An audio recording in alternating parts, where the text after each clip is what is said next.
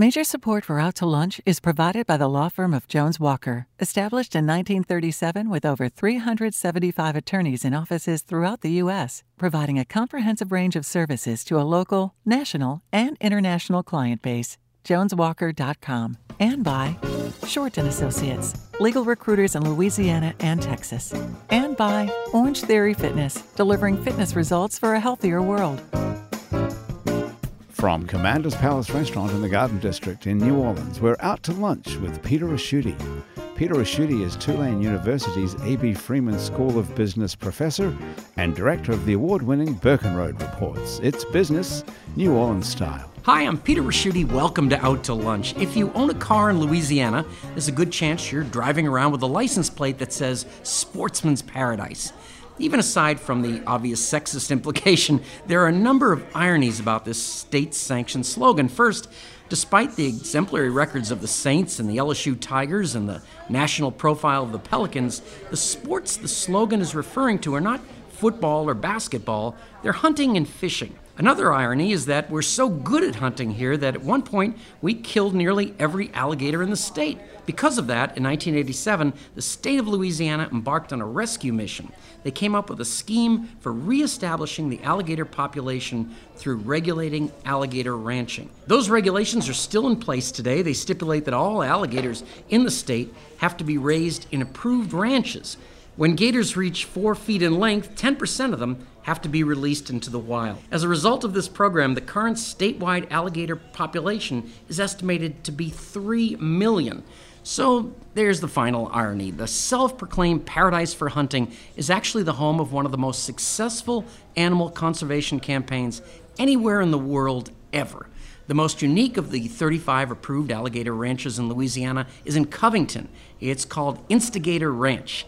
Besides raising 2,000 alligators, Instigator Ranch is the only gator ranch in the state that is open to tourists. They get about 25 to 30,000 tourists a year. John Price started the ranch that grew into Instigator with his first alligators in 1989. John, welcomed Out to Lunch. Well, it's nice to be here. Thank you for having me. Maybe you've been doing the math over the last couple of minutes. If they release 10% of the alligators on 35 ranches and they've turned into 3 million wild alligators, what happens to the other 90%, which would be somewhere around 30 million alligators? Apart from the gators who entertain tourists on John's ranch, the rest of the millions of them become meat and hides. Some of those hides become belts. Crescent Belt Manufacturers has been making belts since 1926.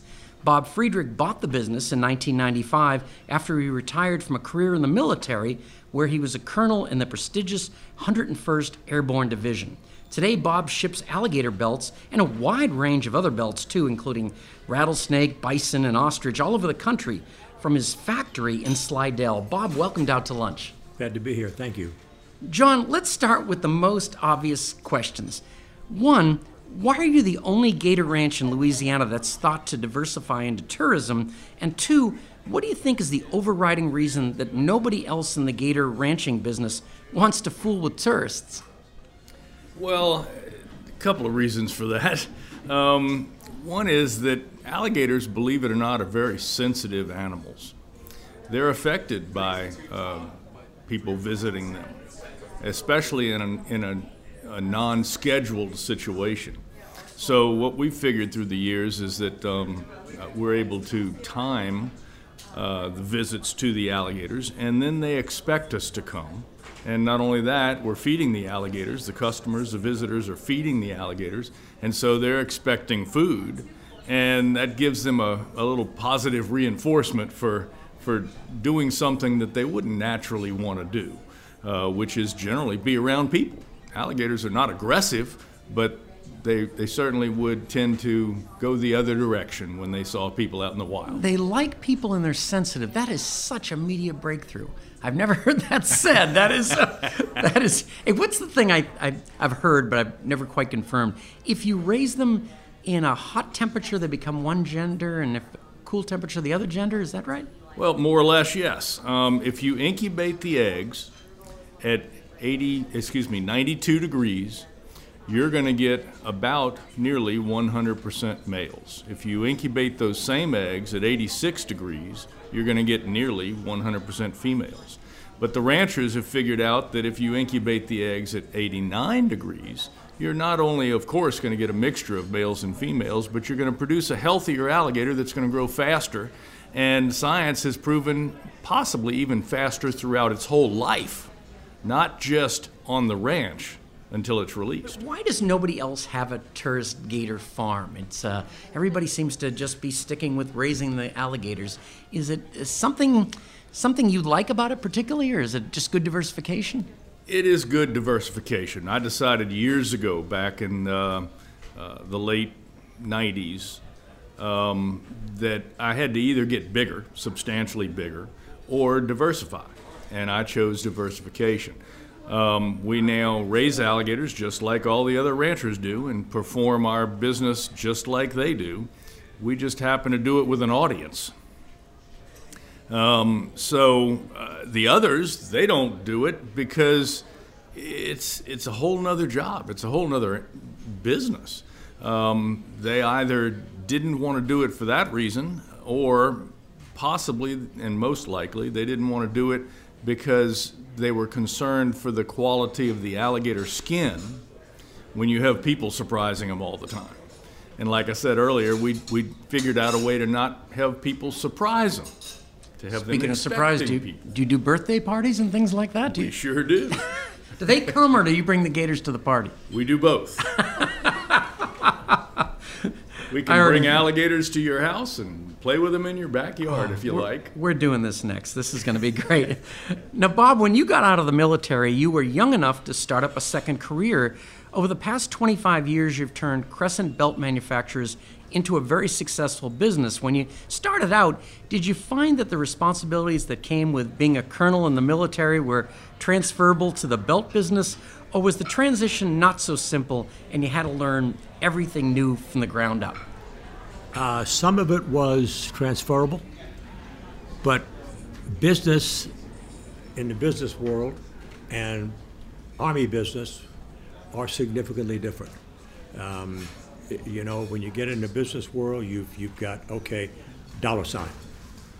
When you get in when you're in the Army, you get handshake, and there's a significant difference in that. I may have been a slow learner, but you know, we're doing great and work with people like John to make belts for him to sell, and we sell right now all over the country. So I've been able to catch this together. You at the facility, you sell money clips and wallets and things like that. Some of them are actually produced by Bob. That's exactly right. This is really working right out. Right now, a majority of our belts are being produced by Bob. Bob, when you took over, it was an existing business. What were the first couple of things you changed? First couple of things I changed were some of the belts that we were making. The company was only making alligator, lizard, shark, and calf. That's all the belts they were making. And you're up to how many different? 20. So Wow. The latest edition is zebra. But you know, I looked at that, and then a year after I was in business, I realized that we needed to have better equipment, because every belt tip we cut, buckle in, tip in, made no difference. We did with a handheld die and a mallet. That's old school. That's old school. But given that as it was, Charlie's business had a good reputation. So I brought in a hydraulic machine so we could punch the tip ends and the buckle ends together. At that point, we had to move because we could not put that machine where we were. So we moved to the St. Bernard Port facility. It made a significant difference in our business and taught me a lot. You know, I can make those belts with a 6-inch tip. I can make belts with a 7-inch tip. I can make belts tapered to 1 inch, tapered to 3/4. Can you make them quicker? Oh God, yes. Yeah, we make them a lot quicker. It's significantly different to put the belt into the Bebo and set it up and just push buttons to can't use a hydraulic without 2 buttons. And set the belt up, as opposed to trying to line up a belt with a handheld die and whack it with a old-time mallet. Okay. By the way, we still have all those dies around. We still have the mallet around, and occasionally we still do it because we have a request for a different type belt. I thought you were just playing for a power outage or something like that. Yeah.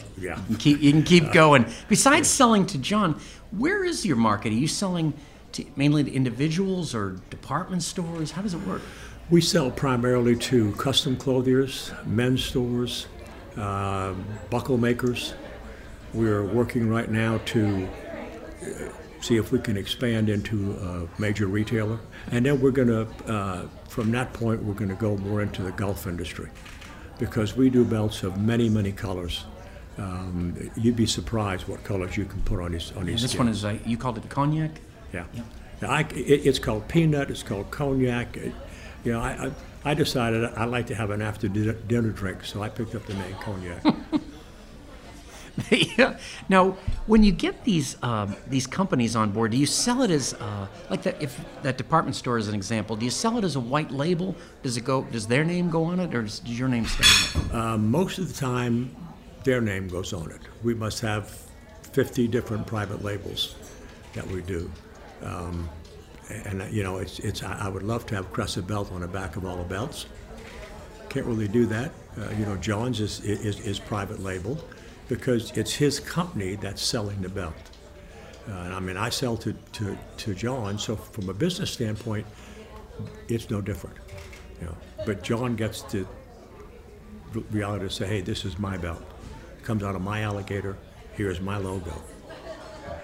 There's one issue that keeps coming up when I talk to people that, hunt alligators and such, is they seem to have to send them far away to be tanned. Is that true?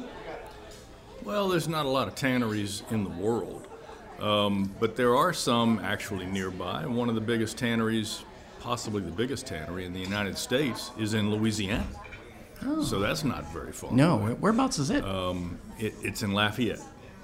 It's known as Reptile Tannery of Louisiana. There's a couple of others, one in Georgia, American Tanning is in Georgia, and there's one in Florida. Those are the only 3 that I'm familiar with that are good quality. There used to be a lot more of them, though, right? Is that what I've heard?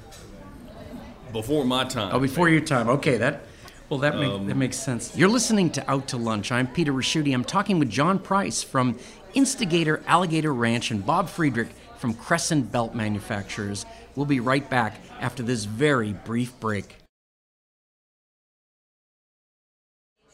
You're listening to Out to Lunch. I'm Peter Ricchiuti. I'm talking with John Price from Instigator Alligator Ranch and Bob Friedrich from Crescent Belt Manufacturers. We're talking about the conservation end of it, and I think the thing that got me researching for the show was that without you, 92% of all alligators either don't make it out of the egg stage, or something happens to them when they're quite little. So you're increasing those percentages pretty dramatically. Yeah, it's an amazing program. That's the basis for which the ranching industry began, was that not only was the population low and something needed to be done about it, but through scientific studies, the Wildlife and Fisheries determined that the population of alligators wasn't surviving at a young age. Basically, they were being born and eaten. In some cases, they weren't being born, just the eggs were eaten. So the end result was only 6 to 8% of the eggs laid in the marsh were growing to become a 4-foot alligator.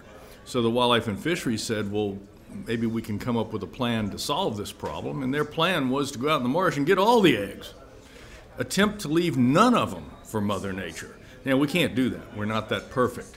But we attempt to pick up all the eggs out of the marsh, bring them into our ranches, incubate them, hatch them, then raise them to an average size of 4 feet. And by then they can kind of take care of themselves. There's nothing going to eat a 4-footer and come back for a second helping.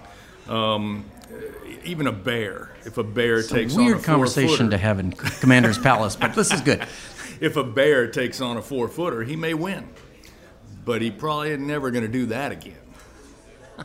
And it is incredibly regulated, right? I mean, what I've always heard is that you need a tag to take a gator, and the tag is a function of how much swamp you own. Is that roughly right? Yeah, that's a slightly different program, actually. The wild alligator hunting program, like they do on swamp people, you do need tags. You need a lease from a private landowner, or you need to own the property. And then you get authorized by the Wildlife and Fisheries to take a certain number of alligators off of the property. In the ranching program, it's very similar. You need a lease from a private landowner, or you need to own the property. You give that lease or description of the property to the Louisiana Wildlife and Fisheries. They determine how many alligator eggs should be on that property, and they authorize you to take those eggs. If you find that there's a lot more eggs, back in the old days, in the early mid-'80s and '90s, we would find that there were more eggs out there than they authorized us to take. Well, we could only take what they authorized. But we could report that we found more. They'd resurvey the property and allow us to go back and get them next year. So we're basically allowed to remove the eggs from the property because we're going to have an 85% survival rate to 4 feet, whereas in the wild, as I mentioned, 6 to 8%. It's a no-brainer. And Bob, you coming out of the military, you made this acquisition of a pretty successful company that you were going to make better, but not in too long a period of time, you had to buy some new equipment. Was that kind of scary? I mean, putting out new expenditure? No. Well, expenditures, yes, but one thing the military taught me is that you can always get better equipment. I brought in the 2nd Battalion of Bradley Fighting Vehicles. Significant difference in where the Army was before and after the Bradley. So getting a new piece of equipment to me made sense, and not as difficult as acquiring a tank. I mean, this makes a lot of sense. No, back just before I retired, an M1 tank was $2.1 million, I believe, but compared to my equipment, it was very little. And there's an excellent guy that runs machinery, Randall Machinery, in Texas, and he's easy to work with. Comes in and stuff. And right after the clicker, or the Bebo, we then got a splitter to help us split the leather hides. So we took all the fur off of them and made the thickness that they should be. I found 2 Fortunas, which are a different type machine, a rotating blade, in a closet. And I said, we have to do better than this. When I first bought the business, the way to cut strips for alligator was to slide the machine over, put it on boxes, take boards from the box to another box they could go into, and run the leather through it. And I went, there's got to be something different we can do with this. So we got the splitter, we got the Bebo to take care of the ends of the belts. And then when we had the Fortunas, we just had to put them into different use. I mean, my shop right now has one Fortuna that bevels on a liner, one that splits it down for the buckle end, 2 that work on alligator or lizard or anything else and trim the edges down.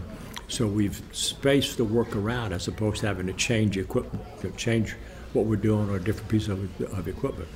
And then the most unique piece of equipment that I got, that I purchased, was a cutter. I want you to imagine a 5-foot paper cutter. Okay. And I was told when I bought it by John Katz, it's a good friend, that it was brand new. Well, this thing has a huge cast base. And we're bringing a cast base in. I looked at it and it said 1879. I said, John, this isn't new. He said, yes, it is. They don't make them anymore. It's the newest. Yeah. Now, this is sort of the elephant in the room for both of you, Bob and John, but not too long ago, California tried to pass a law that I guess no alligator products could come into the state. What do you think? Is this a trend, or is this just kind of a one-off? Or I guess that's yet to be seen. I think it's a one-off. I think it's people that have not done scientific studies like the Wildlife and Fisheries, and who have not analyzed the situation, but have a gut feeling that animals should be left alone. And I think that's just absolutely incorrect. We've proven that in the case of the American alligator, man's involvement in nature is better than man's non-involvement in nature. We've proven that by having the population, as you mentioned that it was low. When this industry started in roughly '86, the population of alligators was 500,000. We were returning 17% in order to get that population up. The population began to grow, and in 10 years after we started, the population had grown to 2 million. And what does into the wild mean? What would I see John just carrying him over the shoulder and putting him in a bayou somewhere? Yeah. I like the visual. I use the term wild, but it is the wetlands of Louisiana, the marshlands, swamplands. We catch the alligators, we tape their mouths, make it safe to deal with the alligator because his mouth is taped shut, and we hand that alligator to the Wildlife and Fisheries. They check its sex, they check its length, they put a tag on each rear foot so that that alligator will have a unique number, and we have to return at least 50% females. We can return 100% females, but we have to return at least 50%. So we return these alligators to the wild in a sack. We take them in sacks, put them pile them up in the boat, take them out into the marsh, and let them, or wetlands, and let them go from the sack into the water. You know, I'm not going to go to the next place logically, which was how you tell the difference between a boy and a girl. Alligator. I'm just going to move right on to something else. There's one. If I can interrupt, the California program, I believe, has been pushed back 3 months, mostly through the work of Louisiana and Christy Plott at American Tanning. And as John says, if they'll pay attention to science, as opposed to what I think on Sunday morning, we can probably get that removed. But from my standpoint, I have customers in California. We don't know what we're going to do. We know we have another 90 days, but beyond that, I don't know. I know of a very, very talented manufacturer out there who's planning on moving out of the state because he can't do anything. Wonder if it's like guns where people will stock up on alligator pelts. Wouldn't that be the funniest thing? I'd go for that. Yeah, All right, right, okay. All right, that'll be our first business idea here. You're listening to Out to Lunch. I'm Peter Raschuti. I'm talking with John Price, owner of Instigator Alligator Ranch in Covington, and Bob Friedrich, owner of Crescent Belt Manufacturers in Slidell. John and Bob, this is the part of the show we call your brother-in-law. You've quit work for the day and you're heading out for dinner when your phone rings and it's your brother-in-law. He usually only calls when he needs to borrow your pressure washer, but this time it's different. This time he has a business proposition for you. John, your brother-in-law says you're sitting on the greatest idea of all time for a reality TV show. He says, think back to the huge success of Duck Dynasty. That swamp drama made the Robertson family a fortune. And you could easily do the same thing at Instigator Ranch. You could call the show Alligator Empire. You wouldn't have to do anything different. You just open up the place to a camera crew and maybe once in a while have a few fake arguments with the staff for a bit of drama. Your brother-in-law is prepared to quit his job and produce Alligator Empire for you for just a reasonable cut of the profits. What do you tell him, John? Is Gator Ranch reality TV show a great idea or what? Your turn, John. Yeah. I guess I've been a little disappointed in some of the alligator TV shows because they play off on the lack of intelligence of us locals. Swamp People is a good example, yeah. And I feel quite the opposite. I feel like this is very possibly the most successful program of protection for any animal on the planet. And it's not a result of a bunch of idiots going out and shooting alligators. Shoot them.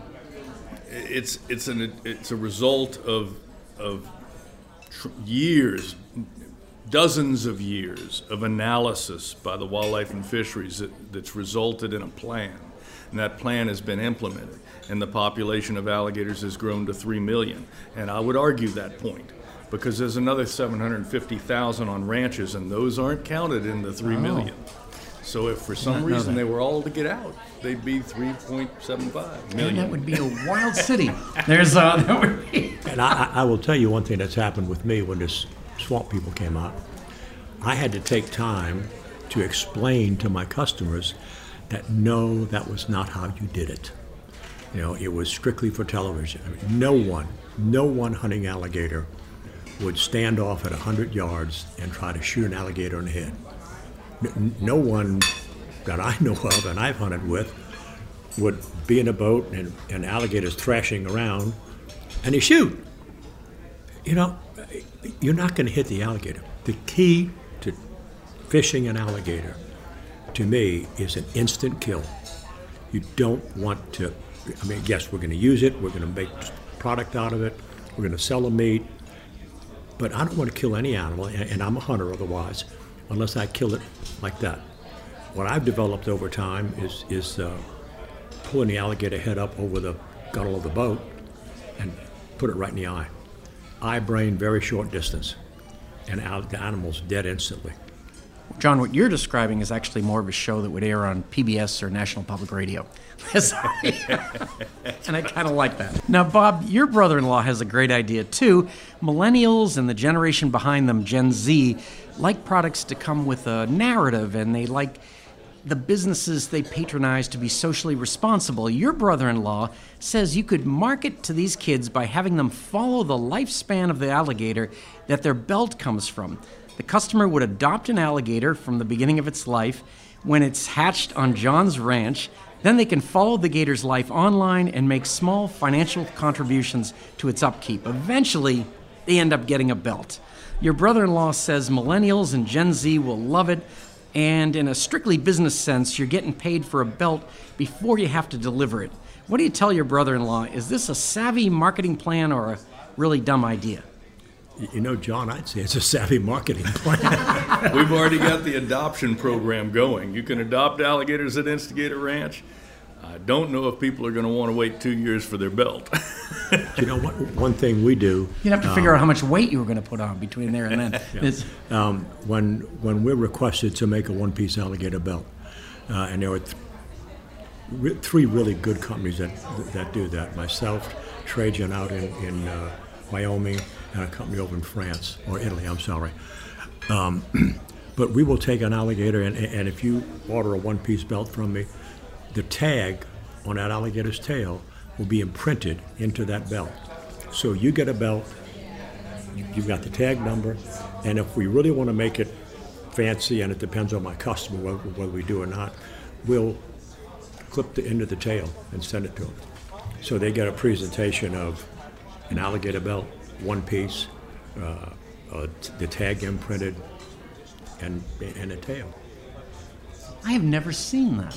No, I know. On the other hand, you're the only guy that cuts the gators, is it north-south? North-south. As opposed to across the middle there. So. Yeah, and there's a reason for that. When you're dealing with a full-size alligator, the fibers in the skin run north and south. So when you cut across the skin, you're shortening, you're breaking those fibers, okay?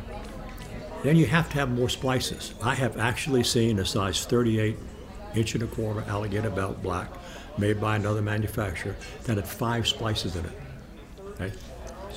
I mean, it's, why do that? Why not work with the quality of the skin? One challenge that happens, and one of our customers went to the Masters to show alligators and show his sterling buckles and stuff. Because you cut the alligator lengthwise, the fibers in the alligator are stronger than the fibers in a cow. In a cow? So when you hang the belt, well, that's what the leather comes leather, from. regular leather belt. When you hang the belt down, the skin may do this, and instead of hanging straight, it'll hang with a little bit of a curve. You've got to be able to explain that to people. Once they understand it, it's great, but if they don't understand it. Well, I need one last thing from both of you, and that is, if you're approached by a gator, what are you supposed to do? Are you supposed to be like with a bear, just run, or be still? It depends on whether you're faster than the guy next to you. generally speaking, they're not going to chase you, period. So I would back up. But yeah, there's rumors that you should zigzag. Yeah, that's ridiculous. That's ridiculous. I'm wasting a lot of time zigzagging. Yeah, and not only that, but they don't see well straight ahead. They can see straight ahead, but what they typically do when they're feeling threatened is they open their mouth. Well, once they open their mouth, they can't see anything. So that's the best place to be. You don't want to be over there and have them go, oh, there he is. Oh, there he is. How does it work again where they always say that if his mouth is closed, you could just keep it closed very easily, but just with 2 fingers. And then, but once he opens his mouth, that's where all the jaw power is? Yeah, and that's a little bit of a wives' tale as well. It is easy to keep an alligator's mouth closed. However, it's not easy to keep his head still. So when he starts to shake and you lose grip on the mouth, you better be ready to be gone. Boy, a lot of myths have been knocked out here. This is what makes a good show, I think. The alligator is an omnipresent symbol of Louisiana. They appear everywhere from T-shirts on Bourbon Street to state-funded worldwide tourism campaigns. Even with all that universal attention, John, you've managed to carve out a unique alligator business. And Bob, you've been smart enough to go into a business making something everybody needs and to keep a local business running continuously for what will soon be 100 years. It's been really great to meet both of you. Thank you both for taking the time to join me today on Out to Lunch. Thank you. Thank you. My guests on Out to Lunch today have been John Price. He's the owner of Instigator Ranch, and Bob Friedrich. He's the owner of Crescent Belt Manufacturers. If you want to know what we look like, you can find photos from this show on itsneworleans.com and on our Out to Lunch social media. These photos were taken today by Jill LaFleur. You can find more of Jill's photos at lafleurphoto.com. Out to Lunch is a production of INO Broadcasting for itsneworleans.com and WWNO 89.9 FM. The producer of our show is Grant Morris, our technical producer is Eric Merle, and our researcher is Maggie Mendel. I'm Peter Raschuti. Thanks for joining me. I look forward to meeting you again next week around the table here at Commander's Palace for more business, New Orleans style, on Out to Lunch. Out to Lunch is recorded live over lunch at Commander's Palace in New Orleans. Commander's Palace serves lunch Monday to Friday, jazz brunch on Saturday and Sunday with live music, and dinner 7 nights a week. Mitchell Foreman wrote and performs all the music on Out to Lunch. You can hear Mitchell's music anywhere great jazz is sold or streamed, and at mitchellforeman.com. Major support for Out to Lunch is provided by the law firm of Jones Walker, established in 1937 with over 375 attorneys in offices throughout the U.S., providing a comprehensive range of services to a local, national, and international client base. JonesWalker.com. And by Short & Associates, legal recruiters in Louisiana and Texas. And by Basics Swim and Gym and Basics Underneath Fine Lingerie, the It's New Orleans Happy Hour podcast. And by Orange Theory Fitness, delivering fitness results for a healthier world.